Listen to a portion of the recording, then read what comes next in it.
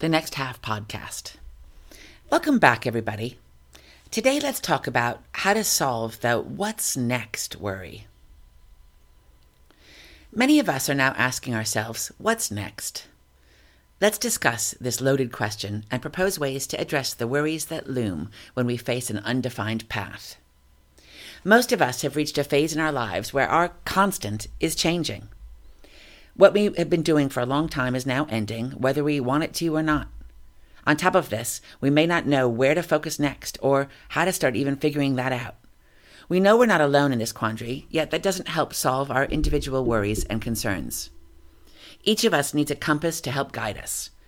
Today, the Next Half will serve as that compass as we discuss what's next and propose solutions to address this worry. Why now? Time has forced many of us to deal with a change to our norm, often before we're ready to do so. For example, many of us are parents whose children have flown and grown, or they're preparing to do so. Others have kids still at home, yet increasingly independent. Either way, this natural and needed stage towards adulthood leaves us parents nurturing a void. What can we do now is a common quandary. Many of us may also be thinking about the next chapter because we face retirement or the conclusion of our current job. Others feel the need to find a new path because our partner's job shift imposes on our own space and our status quo.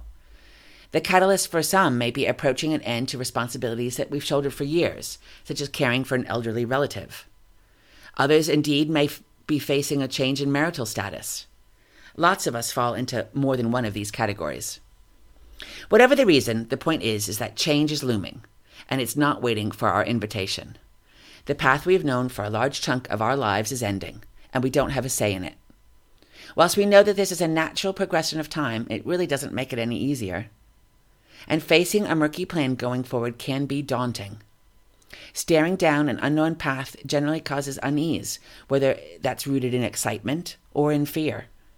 Some may find new ventures exhilarating, but for many, changes are unsettling and scary, especially when it feels that we're out of control. The combined worries associated with facing the unknown can create concern for even the hardiest. Finding this new path will take thought, focus, and courage. Let's discuss what's next and provide some helpful strategies to find solutions. How to solve how to solve the what's next quandary. Let's discuss a two-step process which has guided clients, friends, and myself in successfully solving the what's next question. Phase 1 is about self-reflection. The most important step for addressing the what's next quandary is to first focus on ourselves. The loss of previous normal requires a readjustment. Let's learn to turn our focus inwards, without any guilt and without a time limit. Many of us have been taking care of others for decades. Sometimes this is in addition to our full-time jobs. Sometimes this was our full-time career. We now need an undefined period of self-focus. And this is a time for grieving, for it's the end of a previous chapter. Let's be kind to ourselves to focus inwards for as long as it takes, after which we can then focus on addressing what options are out there. Identify our past accomplishments and skills. There are many stages to this plan's self-reflection phase. The first step recommended is to recognize our past accomplishments. Let's spend time reflecting on each of them. Let's congratulate ourselves for all the things that we've achieved so far. I love the expression, remember to count all the small wins. Let's spend time on this, because we've all earned it. Next, let's think about what skills we've developed that enabled us to achieve these wins. Whilst recalling all these positives, business coaches often recommend taking the time to actually write down lists of our successes. This exercise is a handy tool to get us focused both on our wins and the expertise and skill sets gained to accomplish these feats. Let's then go back to this list and star or mark the skills that we most enjoy. This creates a roadmap of prerequisites for our next adventure. Our path is actually being paved. Identify goals. Let's also use this time to identify goals for our next half. Let's reflect on past objectives, which may still be of interest.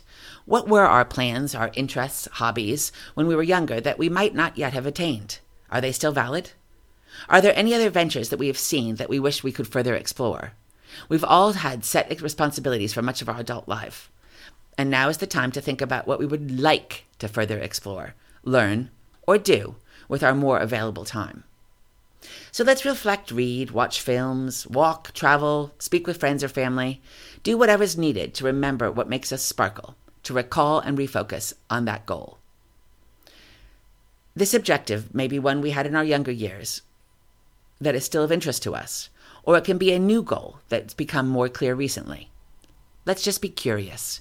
Let's be open-minded to listen and inquire about activities and opportunities which exist. Do any pique an interest, or maybe even excite a little? Let's identify our wish list. Take time. With time and honest self-reflection, a path will become clear. Truly. Let's not rush this. Let's take time to remember, explore, and ultimately rediscover ourselves. There's no time limit to how long this will take. Limit worrying. Additionally, let's try to limit our worrying about what's next. This process of self-reflection will provide an answer to which path is upcoming for us. It truly will. I have seen this many times, and I've actually experienced it myself. That light bulb moment of discovery will occur. Our future path will become evident if we focus on what we enjoy doing in life, not focusing on the worrying. With positivity and an open mind, fate, or serendipity will intervene. It reminds me of this adage by Aaron McKean. Serendipity is when you find things you weren't looking for, because finding what you were looking for is so damn difficult. Gosh, isn't that the truth? Curiosity, even excitement towards exploring new ventures, will eventually outweigh any hesitation, reluctance, or even fear with which we may now struggle. The light will start to shine through the tunnel of unexplored ventures when we're ready. Clarity will come, I promise. Let's not rush this period of self-exploration. Phase 2, ready for action planning. So now it's time we can move from reflecting to creating tangible action steps to help identify our next path. We've taken the time that we need to rest, contemplate on our accomplishments, and identify the expertise we hone to achieve them. We've clarified what skill sets and goals on which we wish to focus. This self-reflection exercise has provided a funnel to help target our area for future focus. So now we can transition to action planning. Get discovering. This reflection process may have crystallized an idea of what skills we enjoy using and what interests we wish to further explore. If that's the case, fantastic. Seize that focus and enjoy the next path. If we still need help clarifying the options, please read on. The suggested steps outlined here have all been used by my friends and clients with successful results. If we invest time in exploring these steps, our next path will become clear. The process may take time, but it will work. Take a course. Let's take the initiative to further pursue an interest we have. Who knows? This may develop a passion and be our next path. Let's sign up for a course, either online or in person, that piques our interest.